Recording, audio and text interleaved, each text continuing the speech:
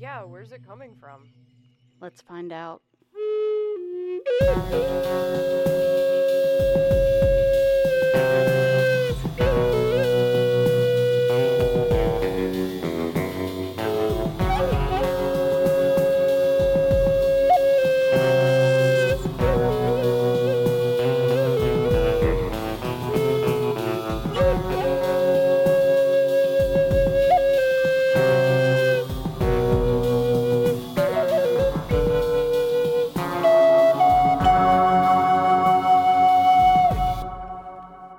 Are we there yet?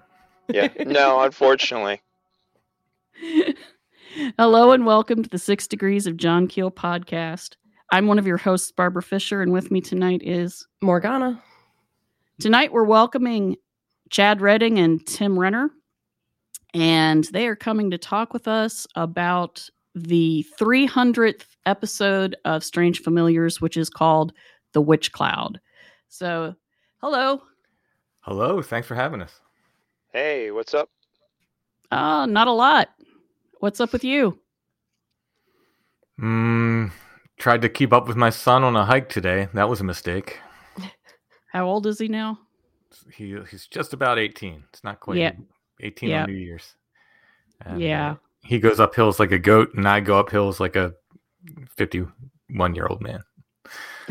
But you Yeah. started up the hill. Yeah. Not everybody has to be Kate Bush running up the hill doing the thing. It's all good. So I listened to and I read The Witch Cloud. And what stuck out to me the most, well, okay, a lot of things stuck out to me the most, so I guess I shouldn't phrase it like that. But I was wondering about vampiric entities and if that sort of thing happens to you guys often, or was this If that's just a new one-off? thing. As far as I know, this has been it, Chad. Yeah, this was definitely the first time that this has happened to us, and in all the places that we've been. There have been times I've been drained, but that was mostly doing SD sessions, but Mhm. never like this. I was never like sick like I was during this. Okay. Because I have never personally experienced something like that. I know I've heard about it a lot of times in a lot of different places. You know, there being a bad entity that like feeds off of you, and I know all of the vampire legends, you know, crop up, and they're definitely a folkloric thing. But I thought your idea of that draining you guys' energy to not make the cold spot, but that energy drain manifesting as feeling cold was really interesting. Yeah, that was all Chad. He totally I think that was the first night we were there, because we went to a different place afterward, and we had some time to talk. We went to a little ghost town in Michaud after that, on the first night we were there, and we were talking on the way, and he actually he kept saying, I forget how he phrased it, but basically that's what he, the point he got across was like, no, I don't think it was colder there. I think we felt colder there, which was like really. First of all, I love when people can turn this stuff, on its side and look at it from a different angle. So, I never heard that before as far as cold spots and hauntings and stuff. It just, I don't know if it rang true. I mean, it certainly was my experience that something was going on there, but it was such a novel way to approach the cold spot, and it kind of made sense. When he said, I was like, oh yeah, I can see that. Yeah, it wasn't like, I mean, back me up on this, Tim, because you felt it too. It wasn't like the temperature had changed at all. It was like it's like we had the it was almost like being suspended in cold water was the best way that I described it. And it was like, you've basically had the warmth taking out of the core of your body, because we even felt it on like a hot summer evening. Oh yeah. Right in August, it was, hot. And yeah, I described it as walking into like a cold freezer, right down to the part where you can almost you feel the cold air in your nose, kind of. Mm-hmm. It was a bit like that. Really, it was really really intense. As far as cold spots go, I felt them at supposed haunted places before, and usually they're like, yeah, I think it is colder here, but this was like no question, absolutely no question. Like, wow, it's just like frigid here. Yeah, it was like your body couldn't generate enough heat. Like the heat of your body was being drawn out quicker than your body could produce the heat. Mm-hmm. Is how it felt. So Yeah. it was very, very intense. It was more like an internal cold versus an external cold. Yeah. That's interesting. Right before I listened to The Witch Cloud, I had read an essay in The Feminine Macabre. I think it's the first book, not the second one, where someone postulated that cold spots are basically an exothermic reaction where heat is drawn out by something so that it can manifest. So the energy is drawn out of your body. Right. And then used to manifest a sound or a visual or something else. And then, you started talking about that in The Witch Cloud, and I was like, oh, and I started talking back to you, and then I felt silly because it's an MP3 and it doesn't really work that way.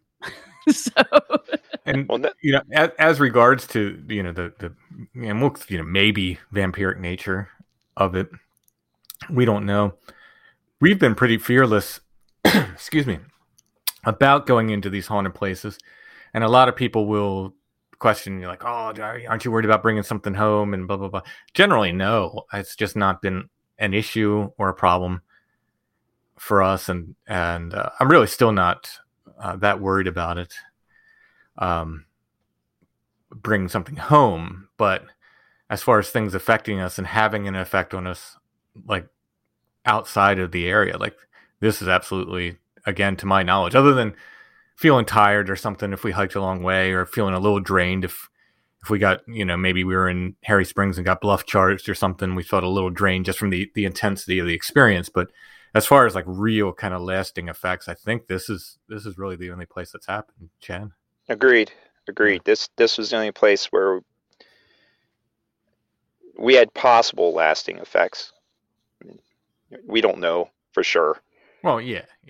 But it definitely, the next day, especially after the one day where I really had the really bad reaction where I was literally like vomiting and dry heaving, the next day I was so drained, so sick. And now somebody says, well, you had a bug. No, it wasn't like that. It was just, I just was listless and had a headache and just, and it wasn't from being up late. It wasn't the same feeling, and it took me a good day to feel better. It was definitely different. And I think it happened more than once. Once or twice we had those side effects, I guess you could call them. Yeah. And for me, it was way less intense than for Chad. And we knew that, I think, from the start. Like, he was just more reactive to that place for whatever reason than I was. So he would like call me the next day and just be like, I'm super exhausted and, sick to my stomach, and, how you doing? I'd be like, well, I'm tired, but generally okay. So it just did not affect me as much as it did Chad. He made a saving throw. So. That explains it. There you go. The wizard has better dice luck. Yeah, he had a little higher magic resistance than the ranger. But no, yeah, it definitely affected me a lot more than him. And I just went. We always usually check up on each other the next day, and I was just like, hey, did this happen to you? And so on and so forth. Just we always do that with any of our excursions. But, and of course, this is during COVID, so yeah. The next day, I'm kind of like, oh, I don't feel 100%. Shoot, what had happened? Yeah. Because we were interviewing, we were masked up in the cars and stuff, but you're interviewing a bunch of people and stuff. You're kind of running across people on the bridge and talking to them, and You never know, you're outside and you hope everything's fine, but you never know. And so I was like, oh no, oh no, no. But it was not. We were good. Yeah, we were good. But so yeah, it was definitely something that, like we just repeated, it was definitely different from our other excursions. And for good or ill, I still go back to the place. I don't know why, but I do. Oh, I imagine it's amazingly interesting and it's just something like a puzzle box you want to keep poking at. Yeah. When it's a very addictive feeling. That's people have asked me about this in general, not just about the specific area. There's nothing else like it. That feeling of just confronting the unknown, and I mean, Chad and I have had this discussion, off mic before, and just how addictive it is. And there's nothing in the world like it. I don't know what it is. It's amazing. So we keep going back to all these places for that reason. Yeah, and like you said, there's a draw. We want to. It's not that we're going. We never go in there with to antagonize anything.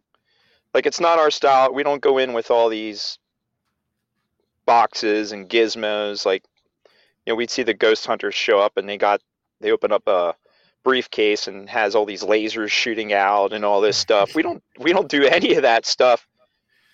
We just go in there and we just let it happen if it's gonna happen. And there's one night, there's multiple ghost hunting groups there. They've got laser grids going. They've got, the way these places do their ghost boxes is that they have them run through like a delay and a reverb pedal from a guitar and then playing through an amp. So right. So it's a portal. That's what they call those. You will make an eerie sound. Like if you just bump this thing or walk by it, right. you get eerie sounds from it. So there's their goal is to crank up the eeriness and make an experience for the people in the ghost tour. But then they got people walking around with e-meters, and they got people walking around with apps on their phones everywhere. And it's just like, what is going on here? Yeah, I was go ahead. I'm sorry, Barbara. That kills me because, okay, you have apps on your phone, right? And you have EM meters, right? What does a phone emit? EM. Right. Yeah. Exactly. Yeah. And if you have a bunch of people, a phone. Yep. And they're all waving them around. Yeah. So what are you going to get there? And you're on an iron bridge. Yeah. Which is just a big old antenna. Yep. What's that going to do? I don't know. Exactly. But yeah, so it's basically our style just to let things happen organically. And, if it's going to happen, it's going to happen. And 9 times out of 10, well, I shouldn't even say 9 times out of 10, maybe 7 or 8 times out of 10, if it's there, it's going to find us, it seems to be. As Tim says, it's like we put on the One Ring and the Eye of Sauron looks at us. So very cheerful way to put it.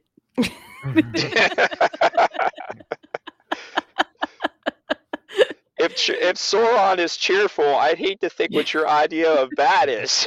So that's just so outer unimaginable horror from Lovecraftian depths. I think is that's where we get into bad. That's why I hike with some guy who's a little slower than me. So the unknown extra dimensional horror grabs him first and not me. And that's why I hike with a big wizard staff so I can break his ankle. You're the wizard. You closed the portal. I'm sorry I opened it.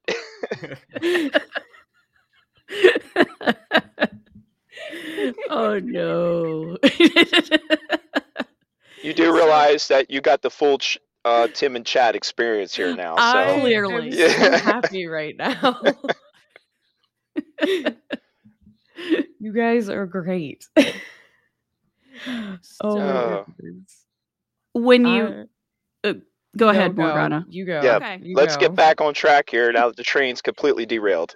So, I know, right? Yeah. You should probably give like a short sort of soundbite for people who haven't heard the episode, so that we probably should have done this at the beginning, but whatever. We'll pretend like we did. Right. We're Okay. so professional here. Yeah. I do the same thing. You just want to get into the question so badly that sometimes you forget to lay the groundwork. It's like, oh, oops, I'm sorry. Yeah. I've done that with whole on-site episodes. Where it's like all of a sudden we're just in the middle of someplace. I'm like, I should probably explain where we are and what we were doing. So this project evolved out of randomness, really. Yeah, randomness. We were hiking around the battlefields in Gettysburg, and the national park closes at 10 p.m.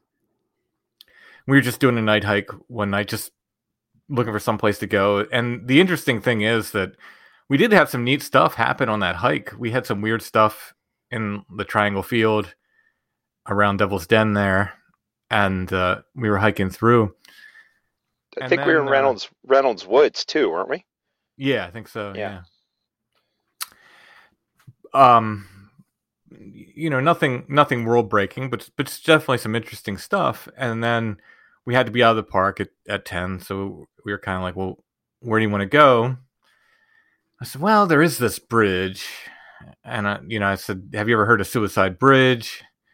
And Chad said no, and I'd heard these legends about it, and I'd been there before, and I was the first time I went, I had just written Beyond the Seventh Gate, which is my first book that kind of breaks down some local urban legends.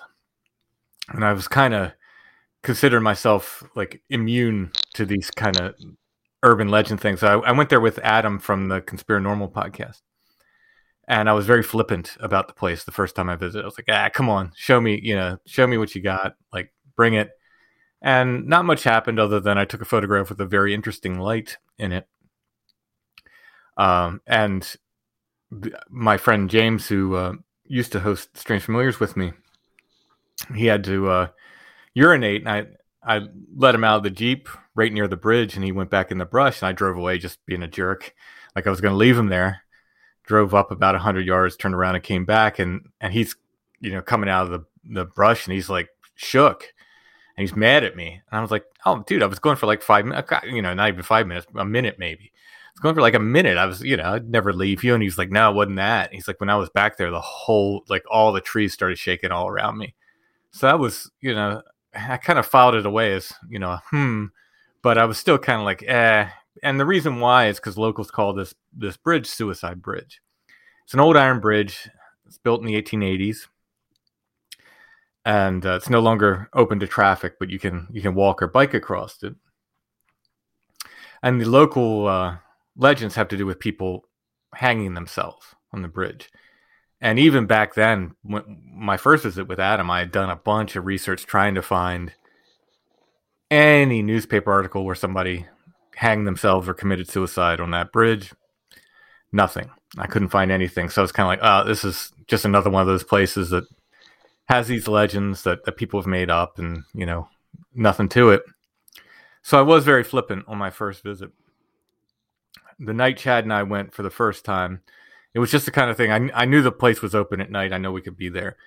So I was like, well, let's go to this place and we'll try it and we'll see, And I remember telling him all the legends and telling him how, I don't think we're going to experience much there, but we can go and try it. And boy, was I wrong. Was I ever wrong? From the first time we went there, things started happening and it was pretty intense. So we'd been looking to do something. I knew, I'm always thinking, what am I going to do for episode 300? What am I going to do for episode 200? What am I going to do for this, for that? I always try to do something special for the big ones.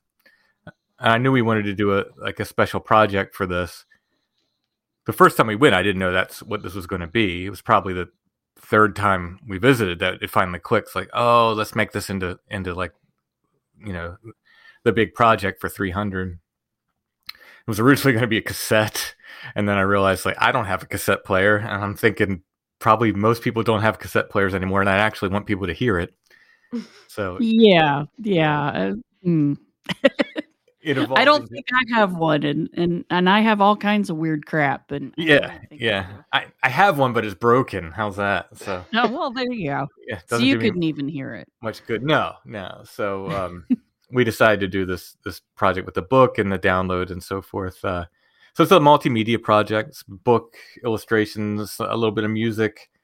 The audio book is So I read the text, but then when I interview people, it's transcribed in the book, obviously, but we cut in the actual interview, the audio of the actual interview in that. And then if I'm talking about sounds, if I could pull them out of the recording, I clip them in to the audio. So it's not your standard audio book. It's audiobook plus.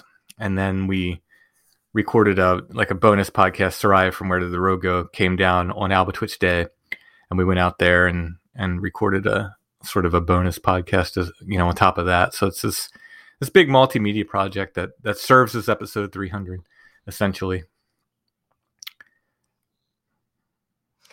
And it is really cool to have both read it and listened to it. Yes. You don't need to do both, Awesome. but doing both is excellent. It's very immersive and meditative and spooky in a good way, and just very interesting. And there's like a lot of artistry that goes into having done both, like experiencing both. I didn't do both. You did both. I just read and listened. I was listening to a podcaster named Blind Boy, out of Ireland.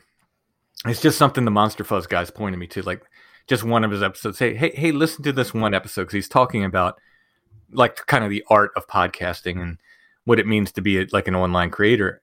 And he had this really interesting point about podcasting. He said kind of in the mid 2000s, podcasting wouldn't have worked because everything was viral this, and everything's like fast and fast and fast.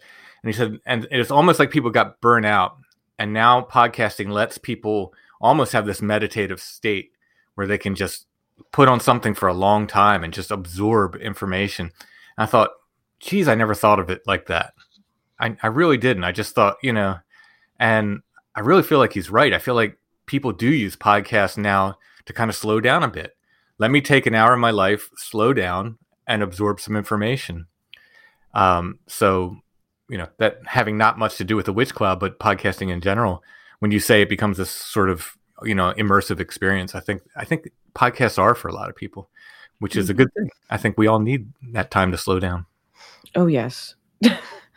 I see podcasting also as a return to the oral tradition of folklore. Mm-hmm. And story dissemination. Mm-hmm. Absolutely. I really feel like, similar to Alan Lomax, every time I record an experience or story who never really told their story to anybody except maybe somebody in their family or a couple of friends. Right. And it's a lot of really, it's so interesting to hear people that you didn't know had these experiences. Mm-hmm. And then you see the patterns emerge from person to person to person, of very similar things happening over and over, but in this wide geographic, area. It's not all like, in one little clump of people. Mm-hmm. We're looking at stuff that happens to people across the United States, Canada, Europe, South America, right. It's amazing to me that this is a thing. Yeah. And I would, at some point when some folklorist, uses our podcast as reference and, however many years, I will take great pride in that. Then I've done my job. Yes. Very definitely.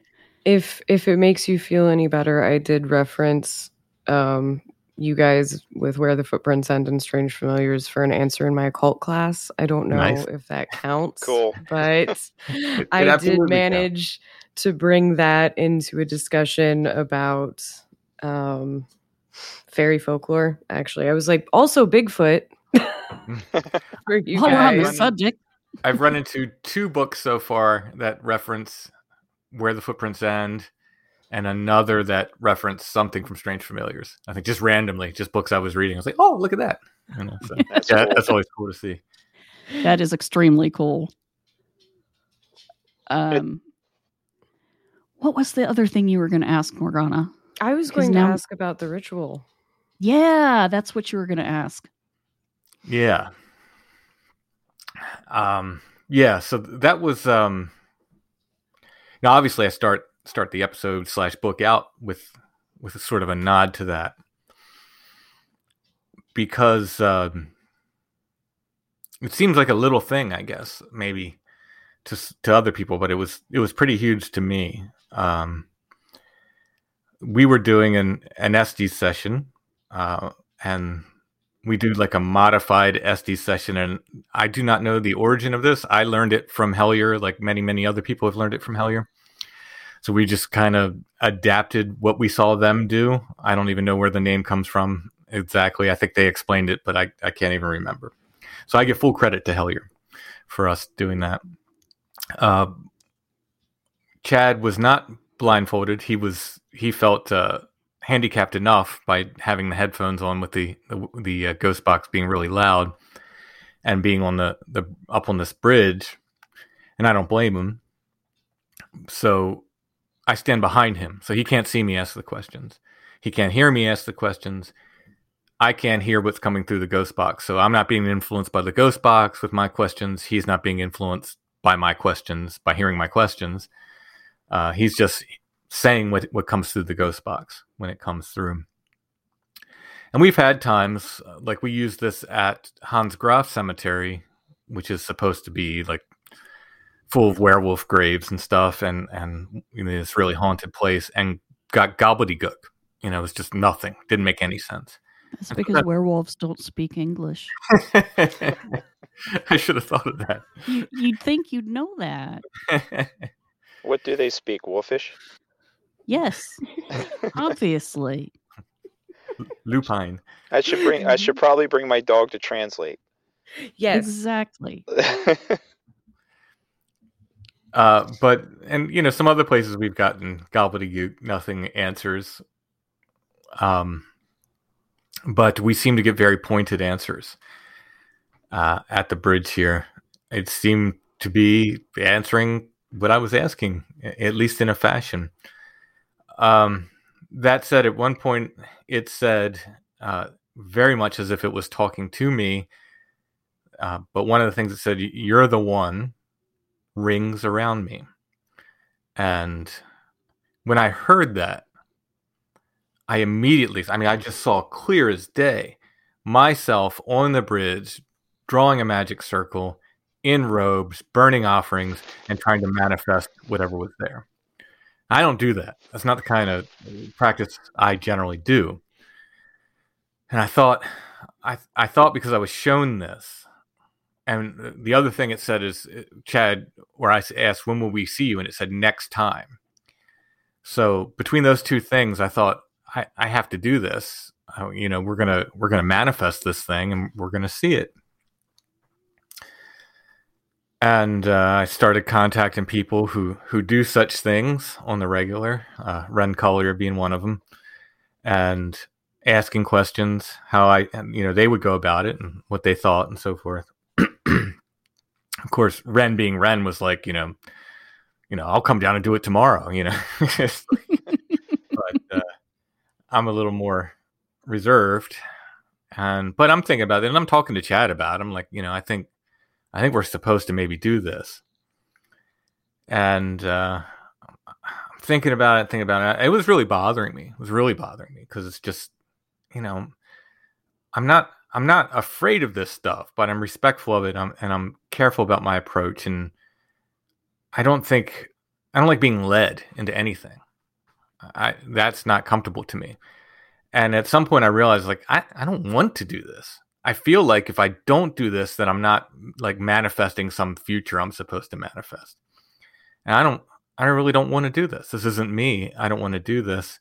And the moment I sort of decided, and I think I probably called Chad, and I was kind of like, I'm thinking I don't really feel like doing this. And I think Chad was kind of like, it seemed kind of a, Chad was going to be on board if I wanted to do it. But I think he too was kind of like, correct me if I'm wrong, Chad, when I said finally, like, I don't feel like this is the right thing to do. I think you were like, I was kind of getting that same vibe. Yeah. I mean, I was like, should we really let whatever's there really determine what we do? Yeah. And if you follow folklore, that's not what you do.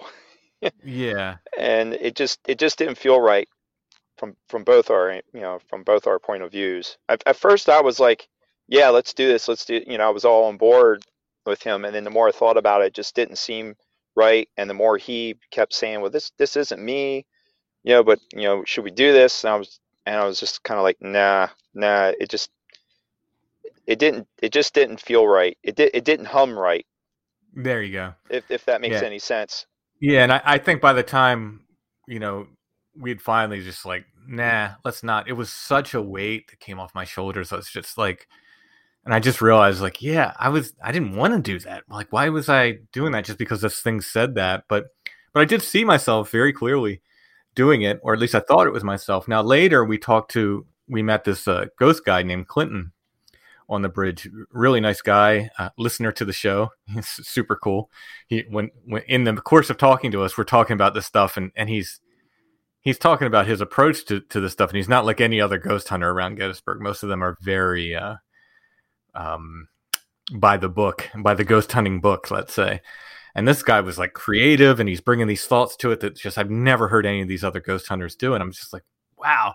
And at some point we're talking, and he realized who I was. He's like, are you the guy from Strange Familiars? I was like, yeah. And then he was like, oh, I listened to your show. So it was a really, really cool thing. But in any case, he's telling stories about one of his friends that were there that came up and found what he called a pentagram drawn on the bridge, I believe in chalk. It wasn't spray paint because it wasn't permanent. And it made me wonder if I wasn't somehow picking up on whatever energy was going on there, like somebody else did a ritual, and I was somehow picking up on that energy when I had that vision or whatever, when that came through the ghost box. And I don't know, but as soon as he said that, I thought, oh, I wonder if that has something to do with that, rings around me phrase. I could see that. I could also see an entity being like, hey, totally summon me, and you're the one who wants to do this. It has nothing to do with me, like giving you this vision that it would let me escape whatever possible bonding I might have, maybe. Although even that's just like based on some folklore, general knowledge of when otherworldly beings contact you and are like, hey, summon me. It's usually not like something you want to do. No, generally not.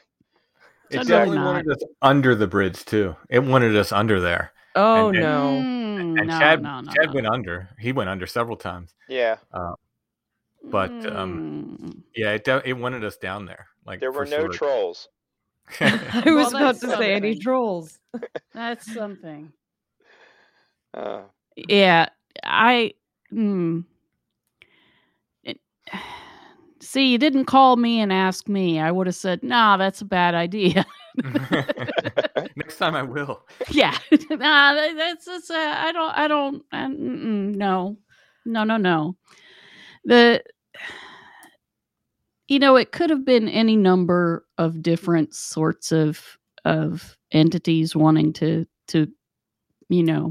play a game with you, but I don't think it would have ended well for anybody. And it wasn't your idea, and it wasn't something that you do. It's not true to who you are, so that's never a good thing. Yeah. And I think with this stuff, with the other in general, anytime something, I mean, we're in that liminal place, and you're in a sense, you're already outside of your comfort zone. So, but when something seems to want to like lead you or push you into something, I think it's time to be careful. Yeah. Don't follow the lights. Yeah. There you go. Except when you're like deliberately trying to figure out where the lights are coming from. I guess. Please tell that to Chad once more. Yeah, please. I was about ready to say, how many times have I broken that rule? Yeah, well. Okay. What's that noise? What's that over there? Let's go find out, Tim. Okay. Yeah. Yeah. Again, that's just I don't know. As soon as you came to that part of the narrative, even though I'd already read the book, It's just, it's like seeing a movie. You got to read the book first and then you see the movie. So you read the book and then you listen to the podcast. Anyway, when you got to it, even though I knew it was coming, I was like, nope. Nope. That's not good. That's not a good. Yeah. I mean, even like from this point, like looking back on that myself, I'm like, why for a second did I mean, this stuff is very seductive, Yeah. Yes. So from here, I can go, for a second did I even consider that? Like, it's not me. It's not what I do. But, when you're in the middle of it, it's very seductive, and, it's just seemed like something I should do. I mean, you're a seeker after answers and knowledge and experience and all that. And when you're handed a vision of yourself being like, I'm going to make the thing appear for me and show me what it is, like, that would be super seductive. Yeah.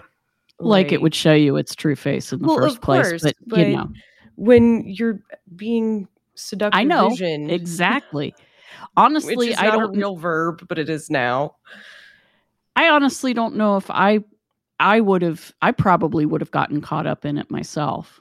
Because you would have totally done the ritual and been like, damn the consequences. This is interesting. Let's see what happens. That would have been my first thought. But if I had time to think about it, then I would have been like, nah, that's true. Dumb.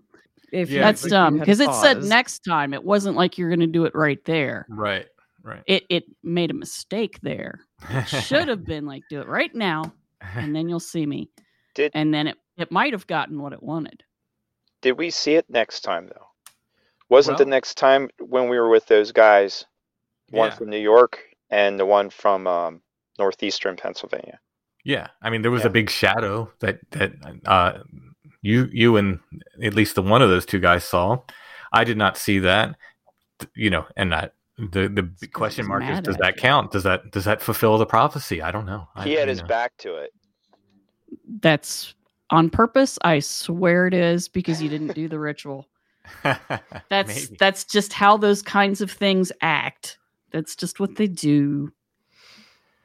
That would seem to be on point with this place, I think. Yeah. It's, and when people say, well, why didn't you do that? Well, why wouldn't you do that? Other than this bridge and the vampiric sort of nature of it, in general, neither of you have been particularly harmed by anything before, have you? No. Exactly. And I'm the same way. I've generally not been harmed. I've had, really scary things happen. Yeah. I've had my pants scared off, but not harmed. Yeah, exactly. Yeah. And there've been moments where, for a second you're like, well, I could have fallen down the ravine. That would have been bad, but I didn't. But sometimes that makes us arrogant, I guess. And so we think it's okay, but it isn't necessarily okay. You're fine until you're not. Right. And so that's why you always have to think about that when you're talking about an invocation to call down or call up an entity of some sort. You have to really remember that there are consequences to those sorts of things. Yeah, I one of the things that probably kept me from doing it is I don't take that stuff lightly at all.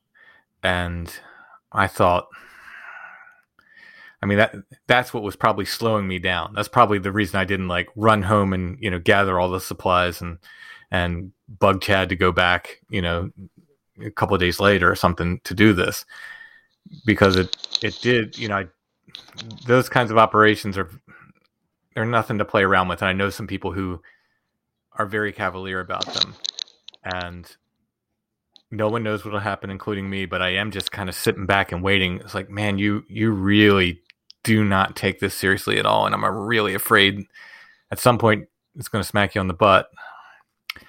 But, who knows? Maybe they'll keep going and doing what they do and they'll be fine. But it's not been my experience. Over time, we are fallible, and the other can be very, very patient.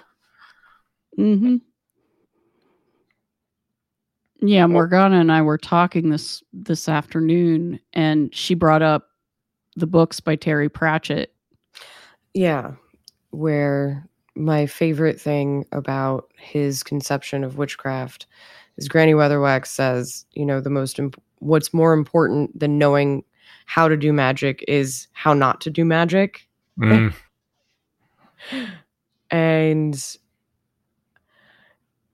I don't want to say I dabble, because that makes it sound like I don't take it seriously, but I make a policy of if I can do anything without bothering to break into the magic part, I will do it sans magic, because it's so serious in some ways. It's a can of worms that you don't always know what's going to come out of, even with discipline and good intentions and everything. It's a squirmy thing that you don't really control entirely. Like, you can direct and you can have all the best plans and you can have your focus waver, and just some weird stuff is going to just happen for a week now.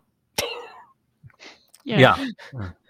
The other thing that gave me pause, and I didn't realize this until I finally, talked with Chad and decided not to do this, is when I had that vision, or whatever you want to call it. I don't, it was a very clear image in my mind. It wasn't this world stopping, like I went into convulsions and had this great mystical vision. I just had a very clear image instantaneously come into my mind. So whatever you want to call that. But I realized over time, that Chad wasn't with me in that. And he'd been with me every visit to that bridge. And I thought, where was he, in that situation? And was this, whatever was it, trying to separate us, for whatever reason? And that too was a very powerful thing. Because it's like, wait a minute.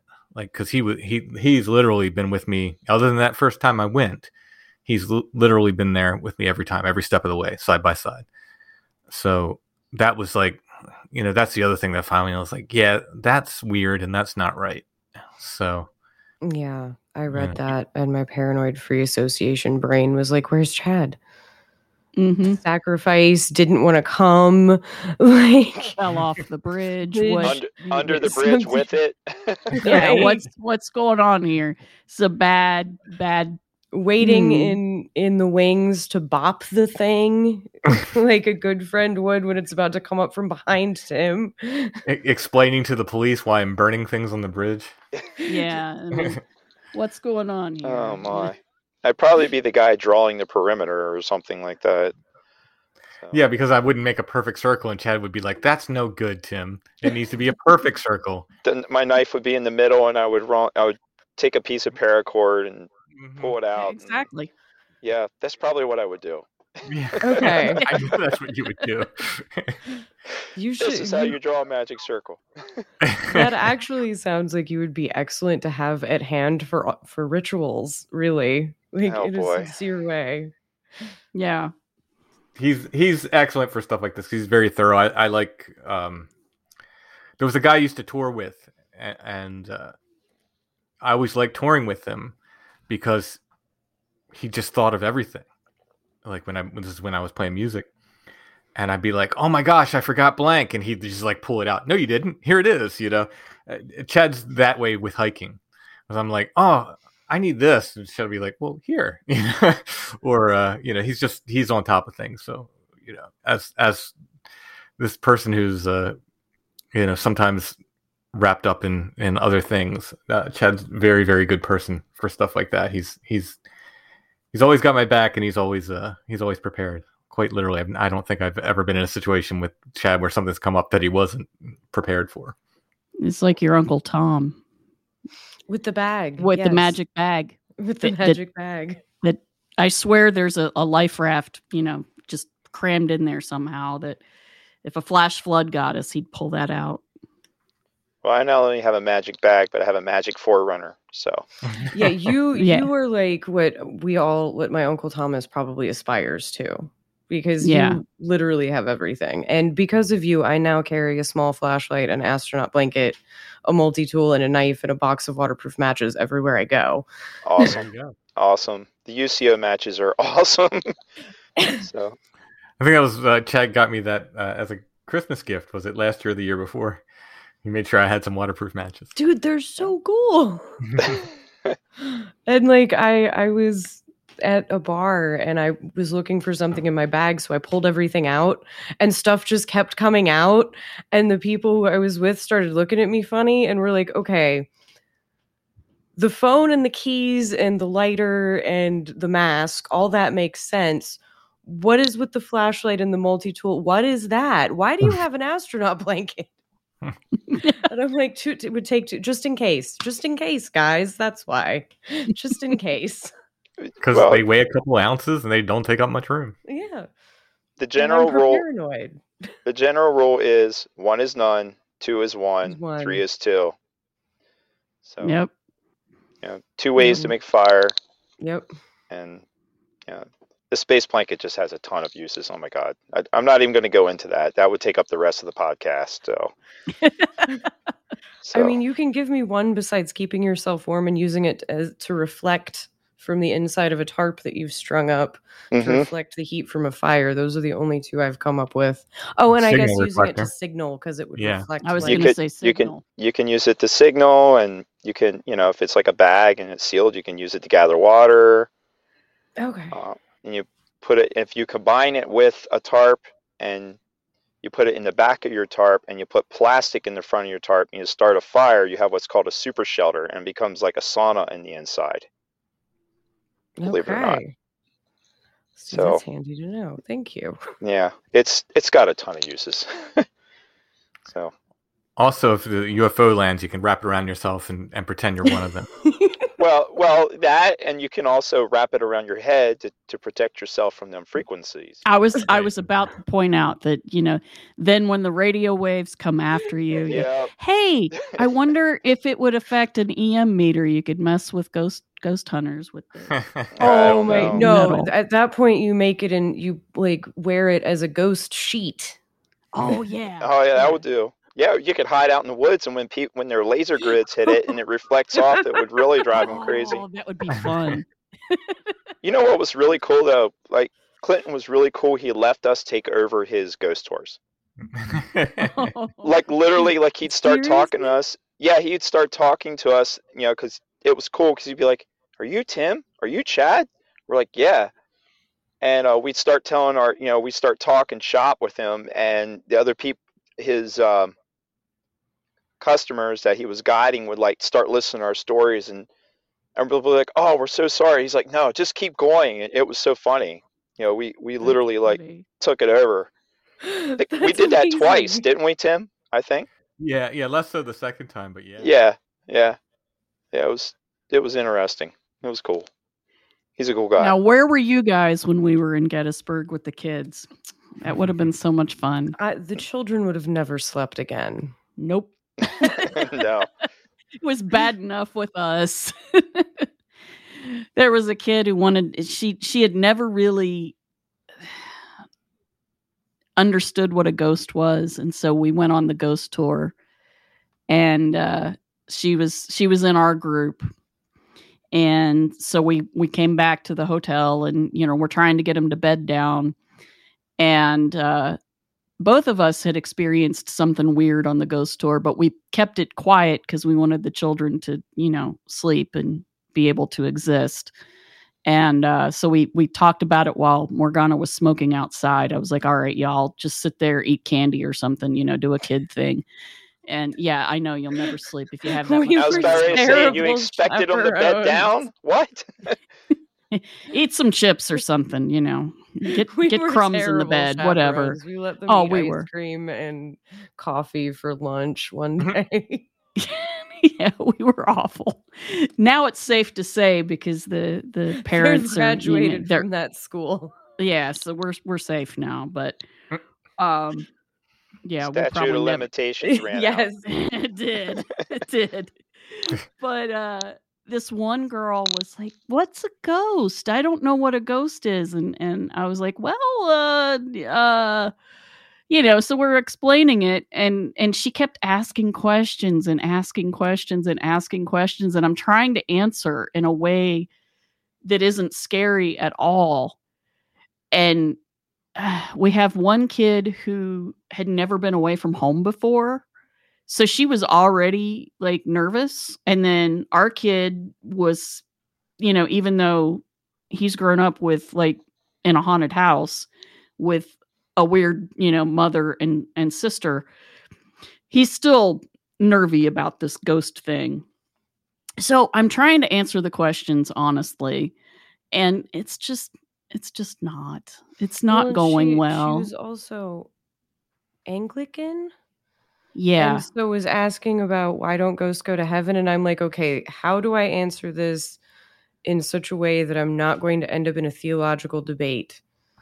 And also With our won't get this kid in parents trouble when they yeah. go home and they're like, well, Right. they explained purgatory and stuff. And I'm like, okay, so we're trying to answer like, well, some people believe they're the ghosts of the dead. Maybe they're just a memory imprint, without going into, oh yeah, stone tapes theory, because they're like 8.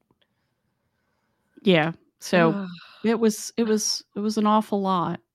Meanwhile, they're playing with dowsing rods, and it was fascinating. So yeah, maybe it's just as well you guys weren't around. So that's a good way to segue into one thing that we kind of like dabbled a little bit with this project, was to actually change the definition of what is a ghost. Right, Tim? I mean, we kind of dabbled in that with this project. So there's 2 bridges there, right close to each other, probably about a half mile apart, maybe 3/4 of a mile. There's a covered wooden bridge that is called Sachs Covered Bridge, and if you've seen a documentary on Gettysburg ghost stories, you've probably seen that bridge. Yeah. It's very the bridge. And there's a story associated with that 3 Confederate soldiers were hanged there during the battle. They were deserters, and General Longstreet hanged them on the bridge.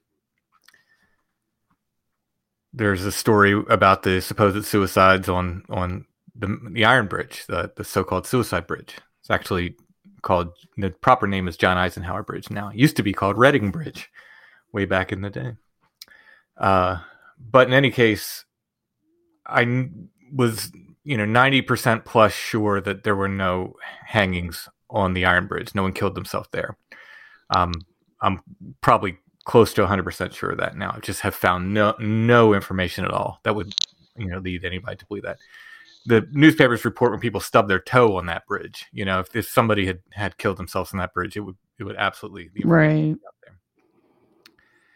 The other story about the Confederates being hanged on the bridge, it's so often reported that I thought this was actual history. I thought this was in the history books. And at some point during all this, Chad said, no, it's not. And you know somebody who works for the Park Service, is that?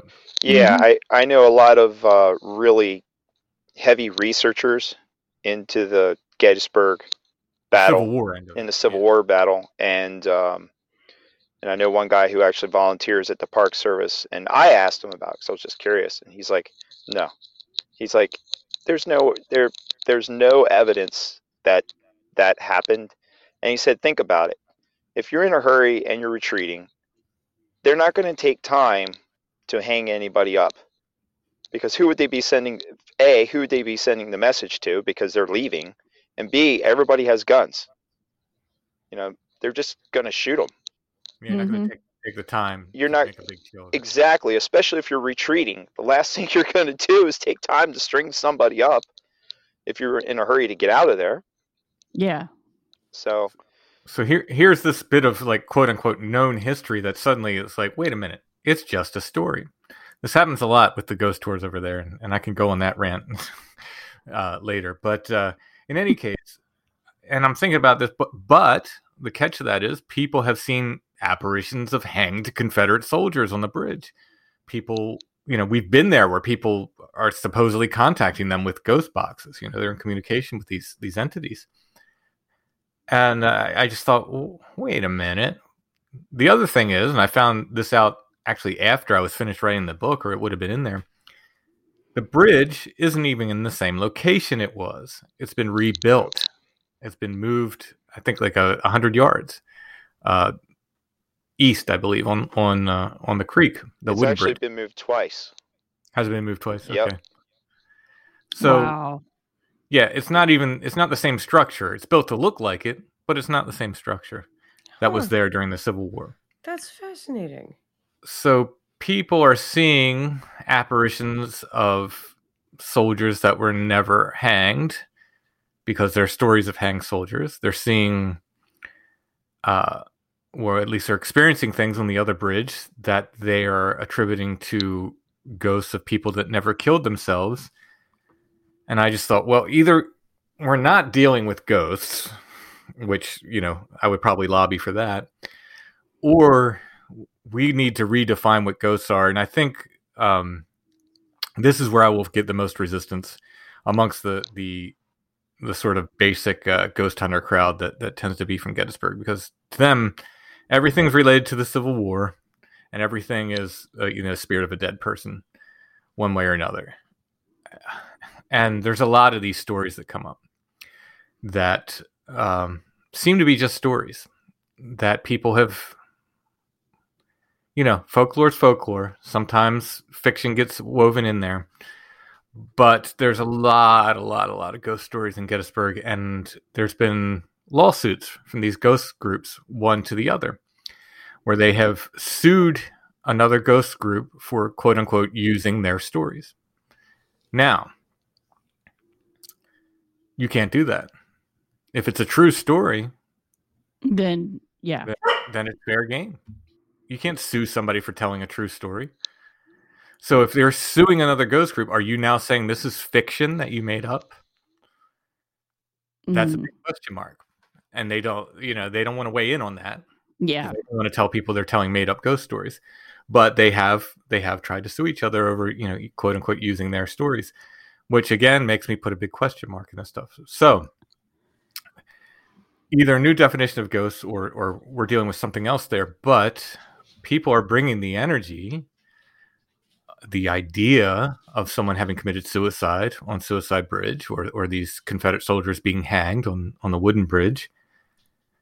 And are they manifesting actual, apparitions according to these stories, because of the energy that's been brought there? Or is whatever was there using these stories, using the energy, tales whispered down the lane to appear to people as, what they expect to see or what they want to see?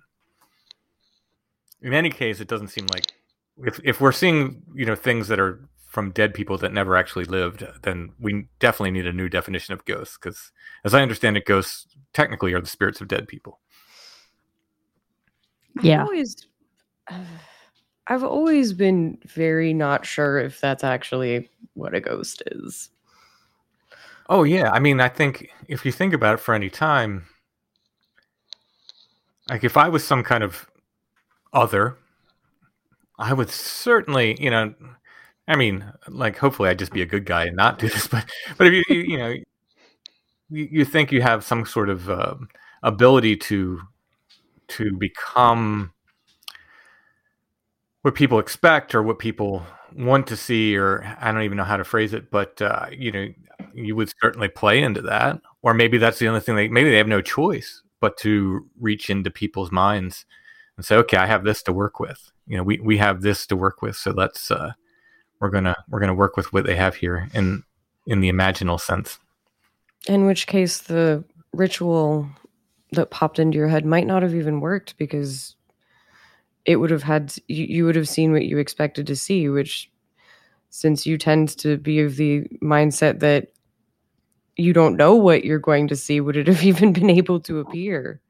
Yeah, I don't know. I mean, my gut is I would have expected some sort of phantom form to manifest in that circle, and what would have happened is something would have walked out of the woods, possibly big and hairy, or possibly wearing flannel or something, and Or a waved at me combination of whatever.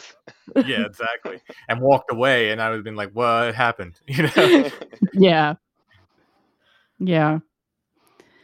Or just an owl would have flown down and like landed on Chad's shoulder or something. Yeah. I mean, what I've thought for years that our brains are like wardrobes. Like, Yeah. it's the costume department for the other. That whatever comes in just nabs the closest, easiest thing that it can get out of our brains and pops that on, as it were. Yeah, I mean, I think I just found an article, and this made me so happy. I found folklore in Pennsylvania about banshees and pukas. Mm-hmm. And, well, sure enough, it's around an Irish community, right? Yeah. And you immediately think, were they seeing something that they didn't know what it was, and just using those names for it? Or were they literally seeing the same thing that they see in Ireland, because it's such, there's such a cultural aspect woven into all this? I mean, who knows? Either way, it's completely fascinating and wonderful and exciting. But, I think there's such a cultural layer to this stuff. And again, that personal layer, like you said, it's putting on skins like a video game in a sense. Mm-hmm. And it's, let's say, oh, this guy's Irish. Well, he's going to see a banshee. This guy's whatever. Maybe he sees a Bigfoot. Maybe this person sees a gray alien walk out of the woods. Who knows? But it's certainly one I've had that thought, especially recently, that maybe different people are going to see different things. There's one sort of essential other truth. Something's there, but whatever clothes it wears, maybe according to the viewer. Yeah. Which makes it awfully hard to research.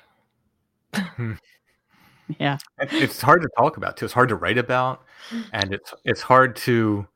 I mean, like for people like us who deal with this constantly, it's these are not concepts that are completely novel to us. These are things we've batted around before. But I think when you talk to somebody who's, especially like somebody who's maybe on a ghost tour in Gettysburg, and they're just there, they're there to see dead people or record voices of dead people, and you bring this stuff up, and they just kind of, huh? Oh yeah, yeah. You just get that dead-eyed stare. They're just like, what? Like, so yeah, it's this gets into advanced paranormal theory or something. We're beyond the 101 class here. Yeah, and I think that's there's something to be said for that, because we just talked with a couple of ghost hunters who did not expect to see something that they saw. And it's going to be the last episode of this year of our podcast. And it's something completely out of their conception. Whereas Morgana and I are like, oh, well, we see stuff like that all the time. That's not that weird, Mm-hmm. That's just a spirit. Don't worry about it. It's not bad. Yeah, but we're that weird subset of people who distinguishes between spirits and ghosts for some reason. Yeah. Because, well, it's like the essay I wrote, Why Don't I See Aliens most of the time? And it's because my family taught me fairy lore before I got into UFO lore. I think, I hope, I don't know. I hope it's keeping them away from me most of the time, because I don't like them. I don't like grays. That may help, considering the one time you had an experience with them, you like basically attacked it. Yes. They may just be like, nah. Mark that house as do not disturb. Here there be dragons. Yeah, she throws things at you if you show up through the wall there. No. I don't. I guess I tend to conceive of ghosts as human, whereas spirits are everything else. Yeah, I think that's probably, the general rule.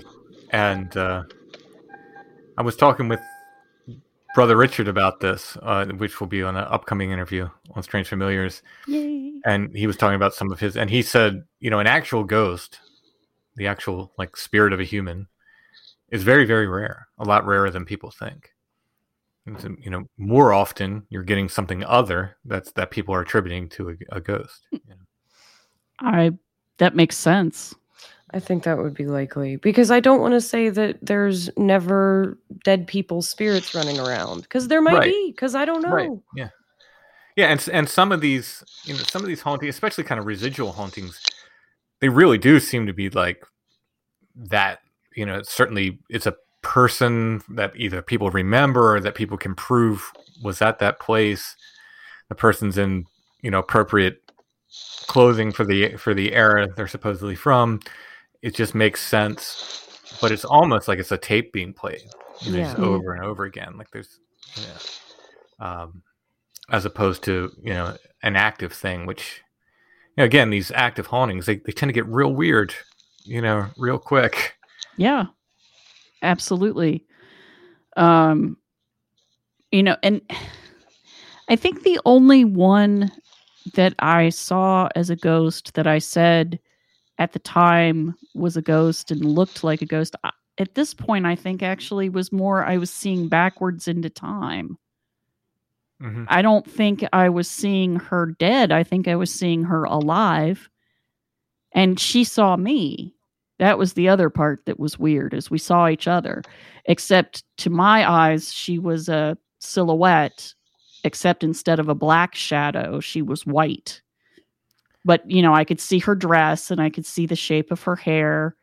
And it was the correct period for when she would have been. But, she was interacting with myself and with Morgana's father. And, I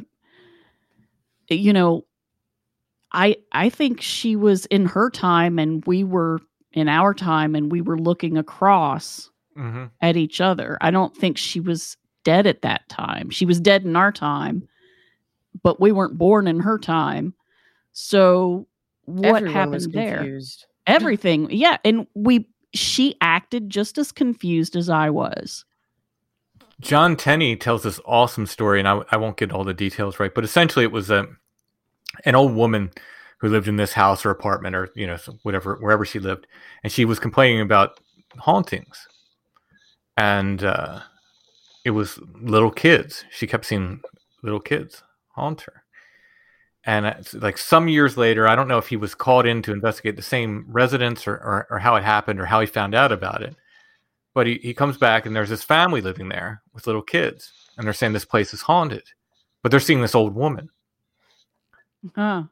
Yeah. So it's like they were... Yeah, something was So crossing cool. there, Paul Eno tells a similar story too, with someone who had these two little kids in their basement, and he went and investigated it, and you could see the two little kids kind of tucked up behind the furnace, and they were terrified. And he was of the opinion that they were looking through time and space. Mm-hmm. That there was some sort of a reality right next to this reality, Right. And they could somehow see each other across it. Mm-hmm. And that, I think that's probably more likely than, dead humans running about.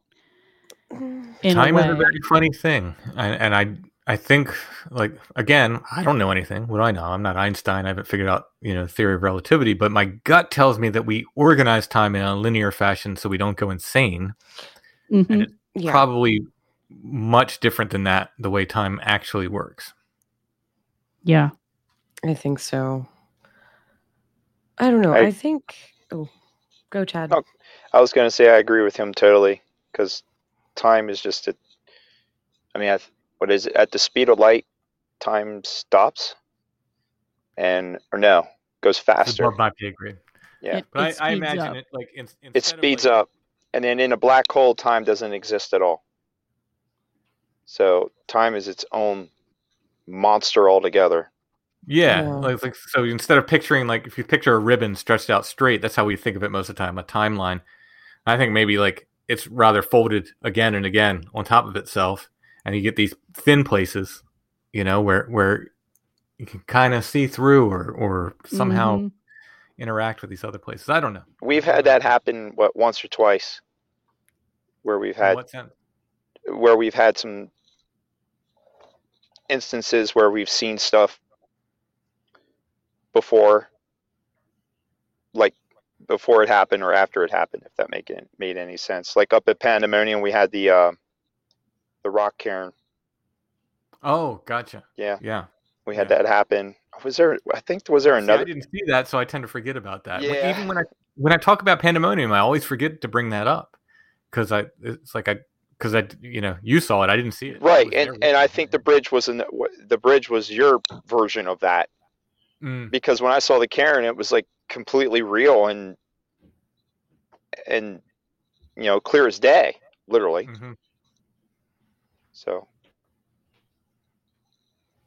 we're speaking of a cairn that was there, and then he looked back. Right, you looked away and looked back, and then yeah, we were just talking, and I randomly looked over my shoulder, and the sunlight was on this cairn of 3 rocks on top of another rock, and then I just turned around and we're still talking. I look back and I'm like, holy crap, where'd it go? And then we walked up to it, and then that's where we found the rocks were laying there, but they were no longer in a cairn anymore. But then we built the cairn. Yeah, then we built it. I'm like, yeah, it looks just like it was just there, just like that. So Oh, that's like a little eddy in time. yeah, Like yeah, little edge of the stream that goes into a spiral before it goes downstream again. it was really weird.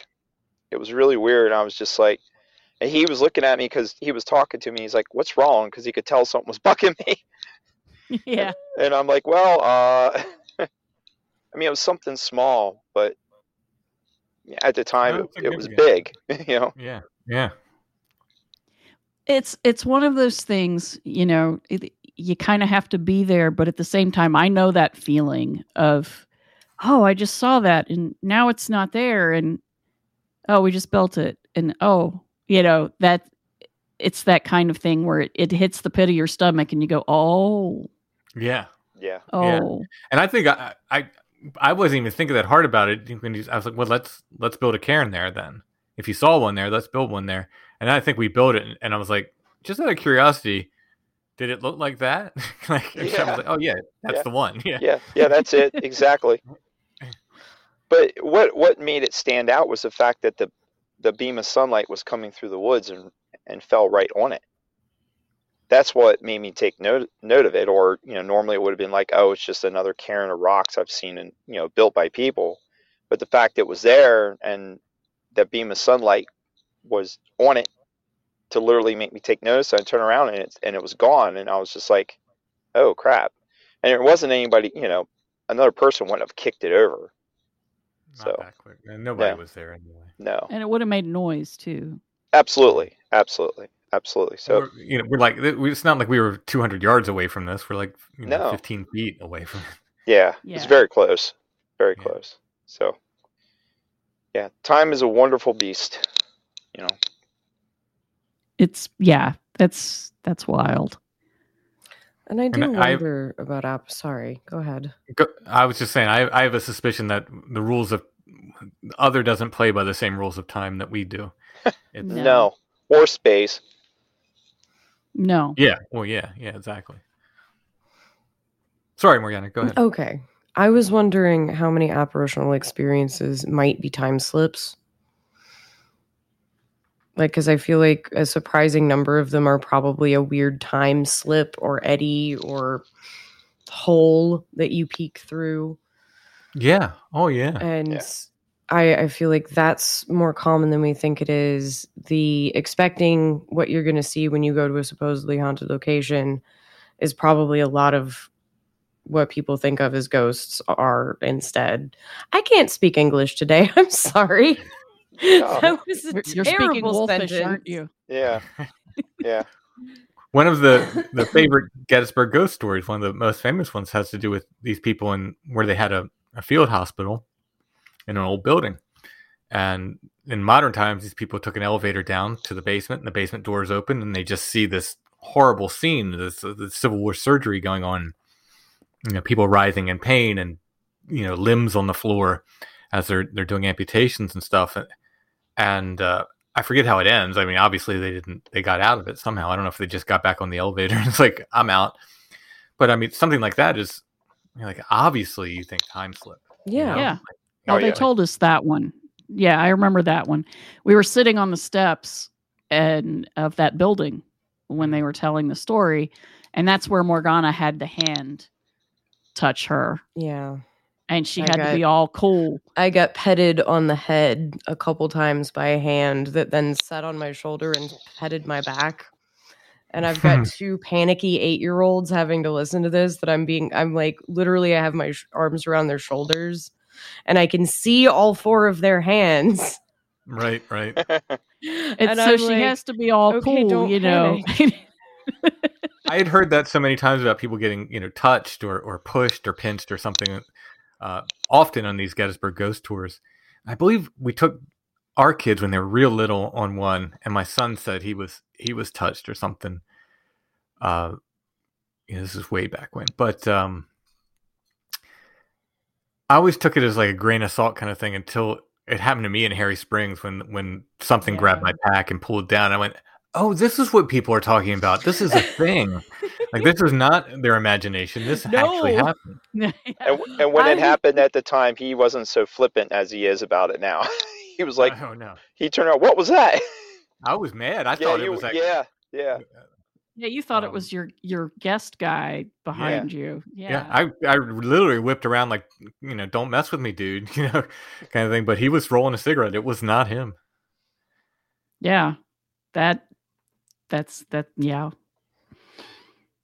Yeah. Yeah, that was one of the things we discussed while Morgana was smoking outside of the hotel room.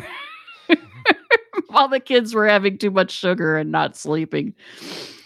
Mom, it touched me. And I'm like, really? Yes. And it kept doing it. I was like, oh, I had no. to not move. And not you did nudge me with your foot trying to get my attention. I gave you but the of course, eyes. I gave you the huge bug eyes. Yeah. I looked back. I didn't see anything, which is good because then I would have had to sit there and be cool and be like, oh, I didn't see anything. I'm just sitting here. I do wonder if it's not a mechanism of like the whole purpose of a ghost tour is to like tell and share scary stories, and if there isn't a collective energy that's poltergeisting. Oh yeah, absolutely. I mean, that might be entirely what's happening at the Iron Bridge. Yeah, I mean, all of it's the Iron Bridge and the ghost tours are all full of intent, and we found that intent is a very, very powerful thing in the places we've gone to. It absolutely is. Yeah. Positively. And I mean, intent has to do with magic, and intent has to do with the other. It just, they go hand in hand. Exactly. And Chad also likes to be intense. So there's that. I was waiting for the bad pun. And I deliver. Yes, you do. At least once. Oh, yes. And in tarps. Lean-tos. Yeah, lean-tos. But not LARPs. No, not LARPs. No LARPs. No LARPing for me. Okay. So here's one I'm going to share with you guys.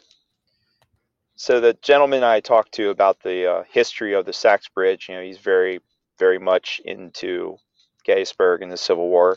He actually does some reenacting. And he's like, he doesn't believe in ghosts. He's like, there are no ghosts on Gettysburg. I've been all over the battlefield in my uniform, and I've never had anything happen. Well, they do a reenactment of the Gettysburg Address somewhere near. They really don't know where the Gettysburg Address happened, so they pick the spot they do it in is close to it. And he was in the color guard, and he was holding the flag, behind as the Abraham Lincoln reenactor is giving the Gettysburg Address. And he said he's standing there, and he felt somebody reach into his cartridge belt, where a Union soldier would have kept, their cartridges for their gun. Mm-hmm. And he goes, I know exactly what that feels like, because I've been in reenactments where I'm shooting the gun, we're reenacting a battle, and somebody has ran out of cartridges, and they reached into my cartridge belt to take one. And he goes, I felt this hand reach into my cartridge belt, and I thought it was the guy beside me messing with me. He goes, I'm reaching down and I'm trying to swat it away. And he said this went on for probably almost 2 to 3 minutes, where he kept feeling his hand, but then he realized there was nothing there. And I said to him, well, do you think it was a ghost? What do you think? He goes, I don't know what it was, but it wasn't a ghost. But I'm like, how else are you going to explain that? I said, he's like, I'm not, it wasn't a ghost. There's no way, And I'm like, then it didn't happen. He goes, well, it did happen. I felt somebody reach into my cartridge. What is belt. it, an invisible man? I don't know. It was. But I found it funny that here is a man he's very much a man of science. He's an engineer, but he couldn't wrap his head around or accept the fact that it might have been something other. And I found that very interesting. He's like, yeah, absolutely. It wasn't a ghost, but I felt somebody reach into my cartridge. And I said, was there anybody behind you? He said, no. He said, there was nobody behind you. And, he has to stand in attention with all these people watching this reenactment. Yeah. And he's like, I'm reaching down and trying to swat away this other guy's hand. He goes, but I felt nothing, and it wasn't the other guy. So. Yeah, and those flags are heavy too, because I used to do color guard for Girl Scouts, and yeah. And I just found that, I laughed when he said that, and I said, well, I could give you an explanation, but you're not going to believe me or like it. So. Yeah. I think it was a trickstery guy that was just like, hey, this dude has to stand here and look cool, and all these people are looking at him, and he's pretending to be behind a president. I'm going to mess with him. Or, if you look at the time slip, maybe somebody that was fighting the battle in a different time saw him standing there and was reaching for cartridges. Yeah. Figured he was okay. So he's not shooting. I need him. So right. I don't know. But if you are in Gettysburg at the right time, you may run into multiple Lincoln reenactors the same day. I've always had this fantasy of trying to get them to fight. Epic rap battle. He is really talking shit about you, buddy. Our Lincoln guy did not show up. He didn't come. It was sad. He didn't show up for the children, so we took him and got ice cream. We fed him so much ice cream that time. You know why? Lincoln is my third cousin, thrice removed, so he's always late. Whatever grandmother we share, we must have gotten that from them. Yeah, you are late. Tim time. Yeah. You arrive precisely when you mean to, right? Yeah.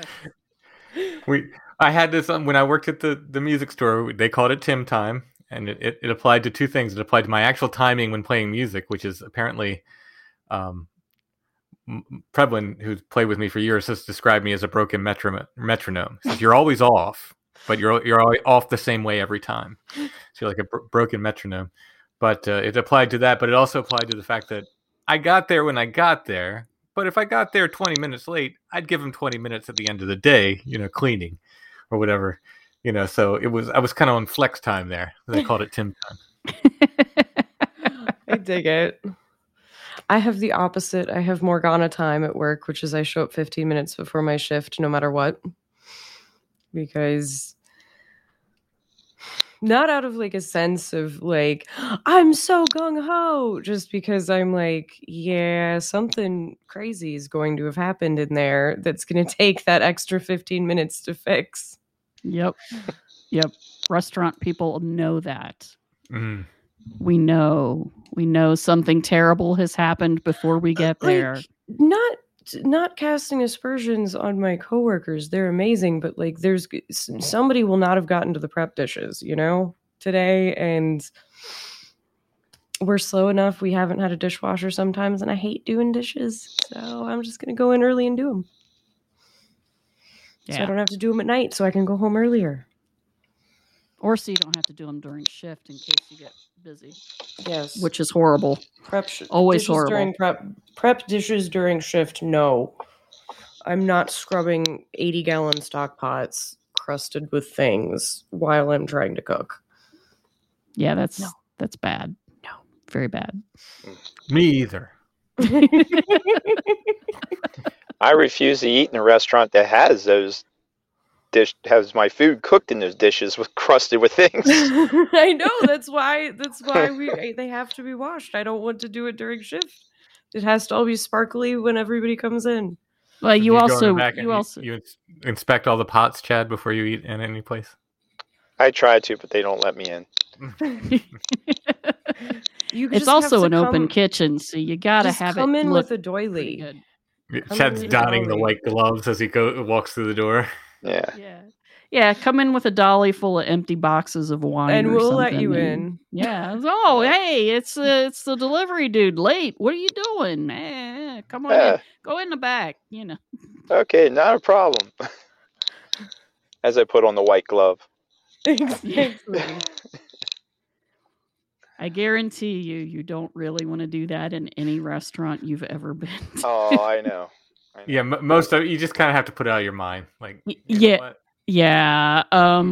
Even the really nice ones and the clean ones, there's things. My instructor for sanitation did not eat out ever. Ever. I think there was like one restaurant he ate out at. He also never ate sushi or rare beef or eggs. He just never. I don't know that he ate, really, honestly. If you got a degree in food sanitation and had to teach it at like chef school, I would just be ruined at that point. Or I would just say, screw it. If everything's going to kill me, I'm going to eat everything. Yeah, you'd Anthony Bourdain it is what you do. Yeah, I kind of this man was way too paranoid for the Anthony Bourdain sort of way of doing things. Now we've really gone far afield. Yes, we have. I'm sorry. That's all right. No worries. That's on me.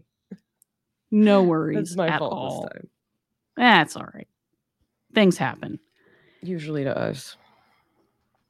And them. And them. They have things happen. They have so many things happen, yes. Yeah, we never ask for it neither. We never ask for it neither. No, you just wander around where you know things will happen. No, let's make a correction here.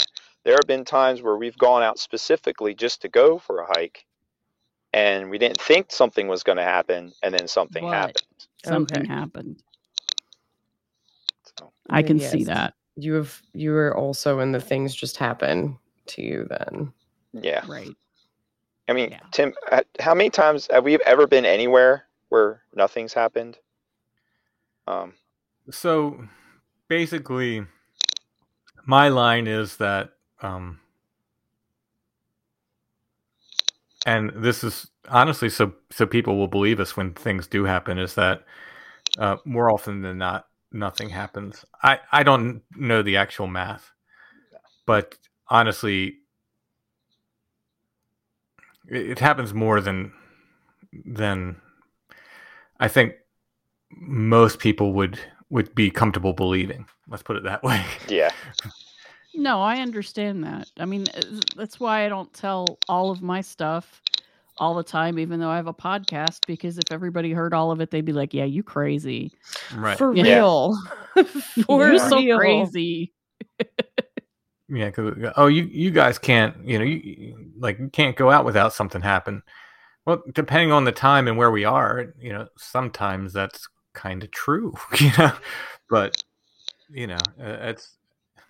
it's hard. I try not to put too many rules on it, or predictions, or do the math. No, because whenever we go out, I try not to bring intentions with me. That way, like I said before, so things just happen on their own. Yeah, I don't go out with any preconceived notions. I do my best to do that. Right. So we're not influencing whatever is there, if there is anything there. I mean, there's certainly been times that we've been to, so we've had great success at Harry Springs, but there's been times where we've been there, it's just been like, okay. Yeah. So it's not, I don't think it's entirely us, let's put it that way, because at some point we expected pretty much every time we're going to go to Harry Springs, something's going to happen, but there's definitely been times we've been there. It's like, Yeah, it's had its quiet moments. Yeah. It's Site 7 as well. Site 7. Yeah. Not for us, for Chad and I. It's been pretty consistent for us. But when Soraya came down and when Josh came up, I could tell they were both very disappointed because they'd heard the podcast and stuff. It's like, but I can't make a dance for you. I'm sorry. And Soraya had a long exposure camera. I tend to think that probably had something to do with it. Yeah. He's trying to figure out what these lights are, so he's gonna take a picture, and I don't think it likes that, quite honestly. As silly as that sounds, it's just I don't think it sounds silly. I don't think I think they're intelligent. We're not allowed to take pictures. Yeah. That's why all the photos suck of this stuff. Yeah. Yeah. I really do think that. Because I don't know if it's a conscious, it's the other has decided we don't get to have pictures, or if it's just a side effect of whatever makes up the other's existence affects cameras negatively. Right, or it's a vibrational frequency that we can see, but cameras don't do well with, or what it is. Yeah. But cameras and the other don't get along. Well, maybe it's because cameras don't have a brain. That's what I think it is. That's what I think it is. Cameras aren't conscious. Both Morgana and I have managed to photograph lights, and they're not very impressive. No. The people have asked me, why don't you take pictures of these lights at Site 7 or film them? We have. They look like little white dots in the darkness. That's not what we're seeing. We're seeing dancing colors and all this wonderful stuff, and we take a picture and it's like a little white dot of light in the wood.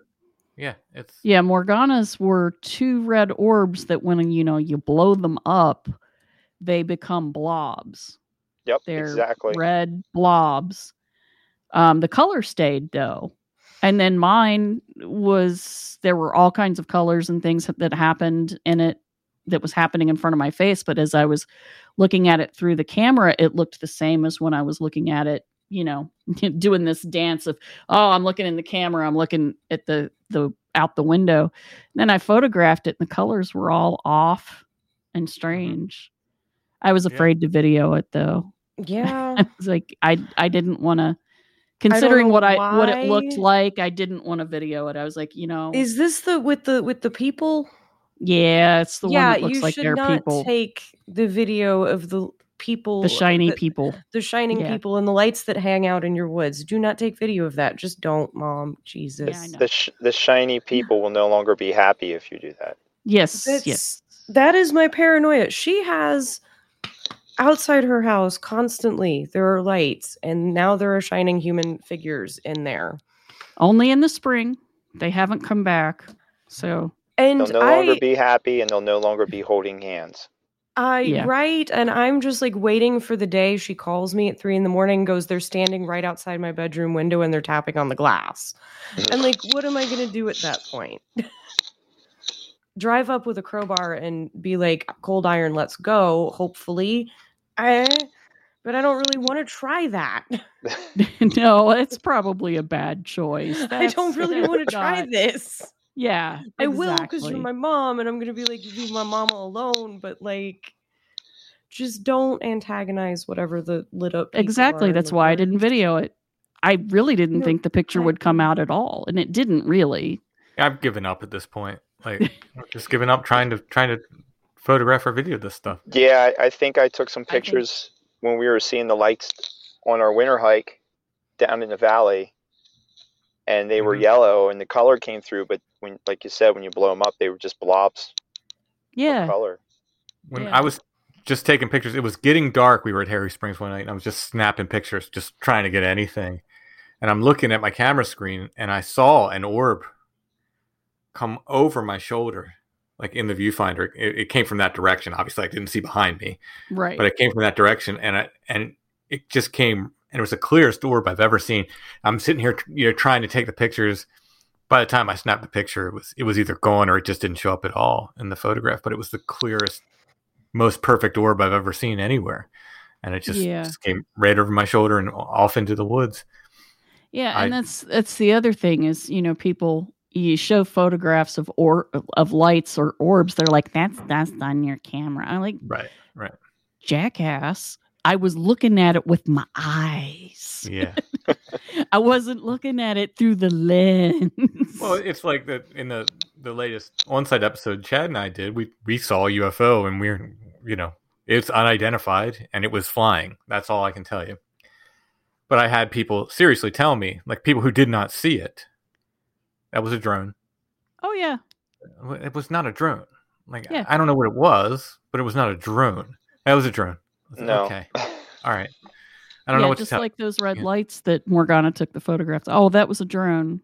100 feet over her head that she couldn't hear. That makes blobby lights. That's weird. That's a weird drone. Yeah, the lights we saw at Christmas in 2019 over, the city of Athens, dancing around, being all weird. Other people saw them too, it turned out. We found out later.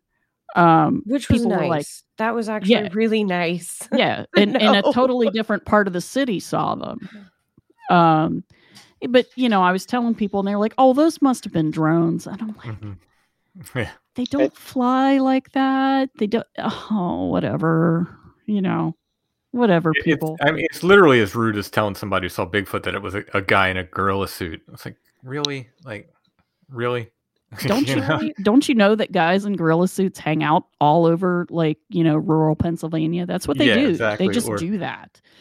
Yeah. Or it was a bear. It was a bear. You're telling a hunter, no, dude, you saw a bear. Like, people know what bears look like. They know what bears look like.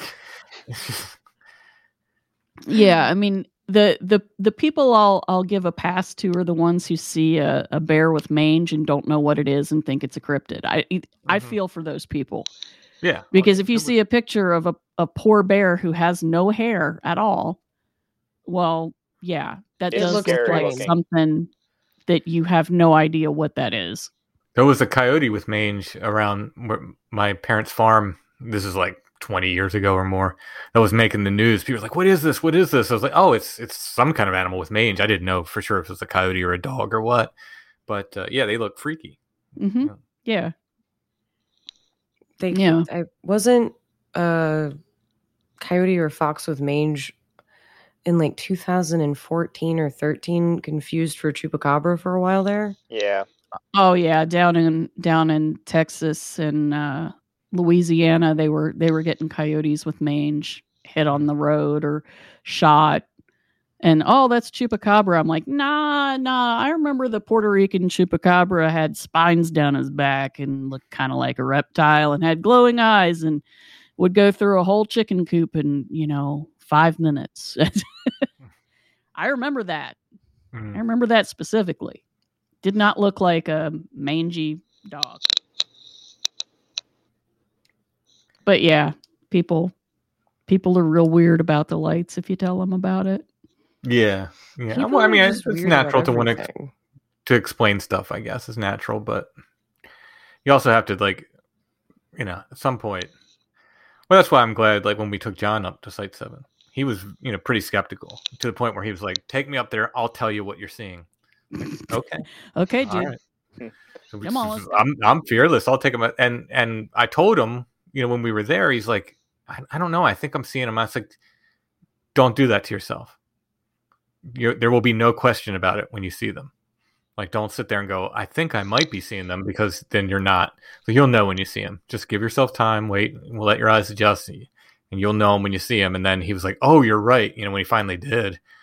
And then, by the end of the night, he's like, I don't know what these are. I'm like, okay, that's all. He's reaching out, trying to touch them as they came up to him.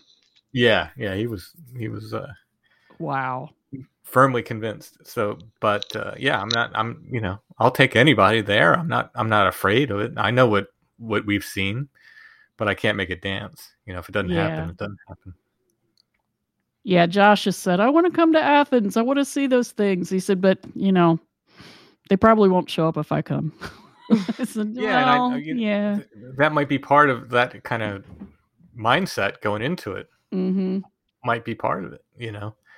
It's just, when I was there with Josh and Soraya, and Soraya came down, he came down once in March, and then came again when Josh was here, when Josh and I did the X-Files convention. Soraya came down, and both times we went out there, and the only way it's like it was dead out there. It was just like nothing. Like the whole feeling was different. It was like nothing. But who knows? Yeah. Who knows? This stuff doesn't work by our timetable.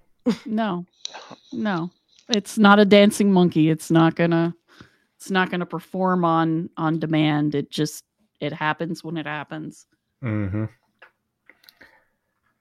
I mean, at this point, I look out my bedroom window at 3 a.m. and go, "Oh yeah, they're out there." Okay, close the curtains, go to sleep. I'm kind of glad I don't have them at the house. Yeah, I don't have to think about it. I mean, it's not like the place where we used to live, the Falling Down the Hill house, where the little boogers would come in the house. That was bad. I didn't like it. Mm. That was very creepy. And I had a cat that would chase them, and that was weird and strange. So I'm glad that doesn't happen anymore. So I say this now. That's probably cursing myself. You have more lights in Christmas. Yeah. Yep. Well, is there anything else you want to talk about? Oh, why don't you explain what a witch cloud is? Oh, yes. So, because that was a term I had never heard before, and I think it's really cool. We were experiencing, multiple phenomena. So some of the witnesses we were talking to, and in fact, the first place I ever heard about this, I was at a paranormal convention in Scranton, Pennsylvania, which is a good distance away from Gettysburg, but there were some ghost hunters there, and they were talking about, the scariest place they'd been in Gettysburg. They said Suicide Bridge is by far the scariest place, and they went on to describe something banging on the bridge. And me being a Bigfoot maniac, I'm thinking, well, Bigfoot bangs on stuff. This is before the whole wilderness guys, Bigfoot poltergeist theory that Josh and Soraya and I came up with. Soraya gets very put out when I don't mention that he was part of that. So, in any case, this is before that, but so I'm thinking, well, that's Bigfoot bangs on stuff. Are you sure it wasn't a cryptid? This is what I'm thinking. And then we go out there and we meet this couple on the bridge, and they start talking about things hitting the ground beneath the bridge. Like you can hear something hitting the ground. And then we're hearing wood knocks. We're literally hearing, like, some of the knocks we were hearing were coming from the bridge, but some of the knocks we were hearing were coming from the woods around the bridge. Like, we've heard wood knocks in the woods sound like wood on wood. I don't know if that's what it is, but that's what it sounds like. And this is what it sounded like, wood on wood coming from the areas around the bridge. And the wood's not very deep there. If you look at, I have a hand-drawn map in the book, but if you call it up on Google Satellite, you can see that it's not deep woods there. So, probably not a group of monkey men breeding in the woods there. But they're describing these things that sound like cryptid activity.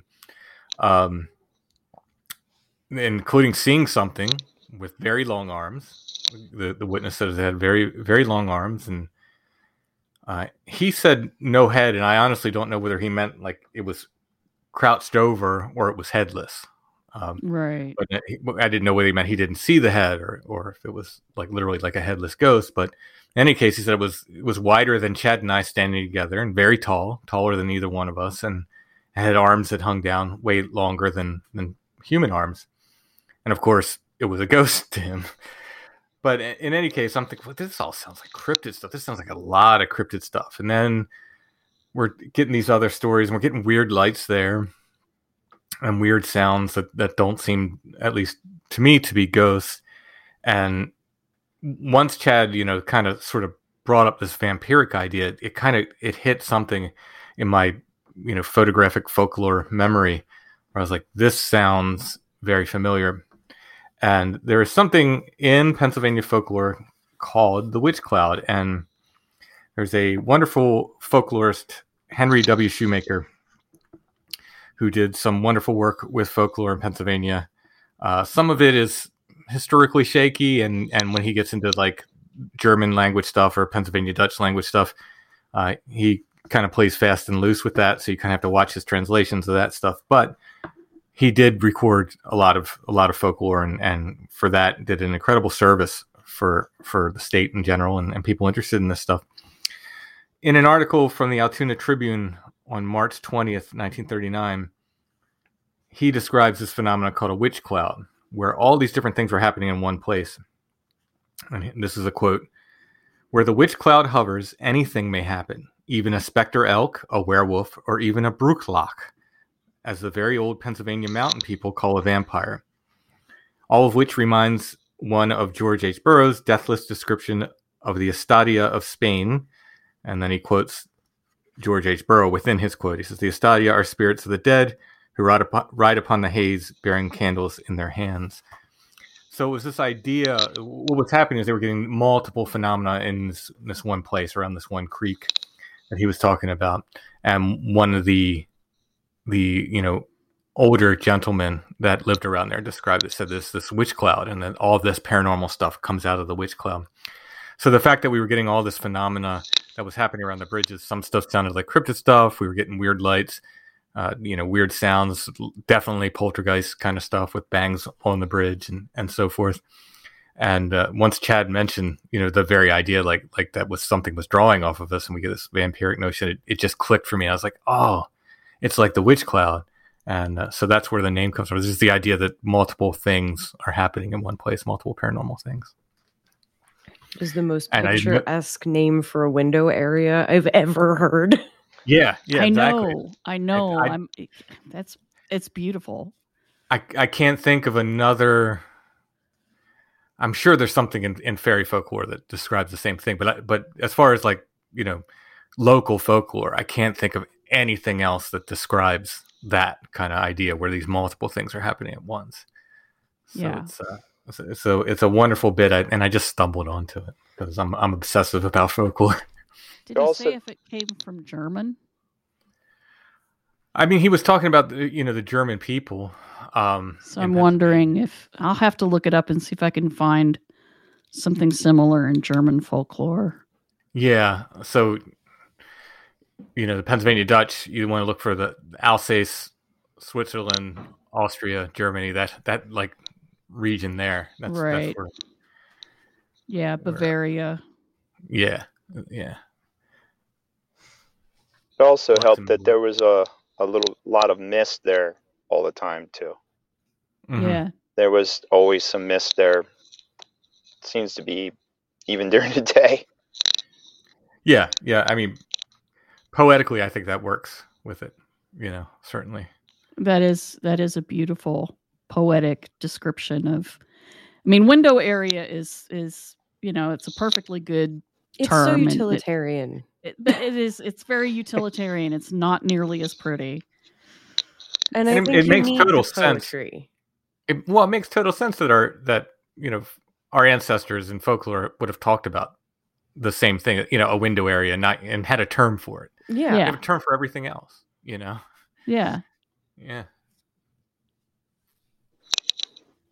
I like I like the that. window area. It Yeah, needs it's the prettier. poetry. The other needs the poetry. I think you're right. I think, yeah, absolutely. Well, I mean, look at fairy lore and the importance of poetry and ballads and music and art to the fairy stories. You know, that's Everything Valid. everything has flash and flare. yes. Yes. Glamour. Yes. Glamour is Yep. the better term. Yep. Well, is there anything else that we should touch upon before we say I guess goodbye? for anyone who's confused that we're on episode like 281 or something of Strange Familiars and we're talking about episode 300. It's a slip in time. Yeah, exactly. what There it you is. go. Exactly. we did a time slip. It's all Basically, I happening at couldn't- once. I didn't want to wait any longer. I was getting so excited that this and you know, I finished it up in the fall, and I was just like, you know what? Let's just, you know, for a while I wasn't sure I was going to get it done in time for episode 300, and I was like, I don't know, and I was like rushing. And then when it became clear that I was going to get it out early, it's like, well, why make everyone wait? So we'll drop it early, and then those who want to get it. So this is unlike other podcasts. Every episode of Strange Familiars, every regular episode, you know, comes in free the way other podcasts do on your podcatcher or from strangefamiliars.com. This was because it's a multimedia project and we wanted to do something really special. It is available from the Stone Breath, that's my band, the Stone Breath Bandcamp site. So it's stonebreath.bandcamp.com. And there's like over 3 hours of audio. It's if you get the version with the book, you get a hardcover book and a patch and a sticker. And so it's it's kind of a special project. So it won't be in the regular feed for Strange Familiars if you just get the regular shows every week. But it's a special project for so special circumstances. Yep. And it would make a good holiday gift. I'm just going to say that because I gifted it to Morgana, so she got an early holiday gift. And it was awesome. Yes. Well, Yes, thank it you so was. much. Thank you. And people can find us at strangefamiliars.com if you want to just, contact us. Yep. All right. Well, thank you for coming and talking with us and, not minding that, we went off the rails Several every now times. and then. Yeah. At least a few times. That's what makes a podcast. Exactly.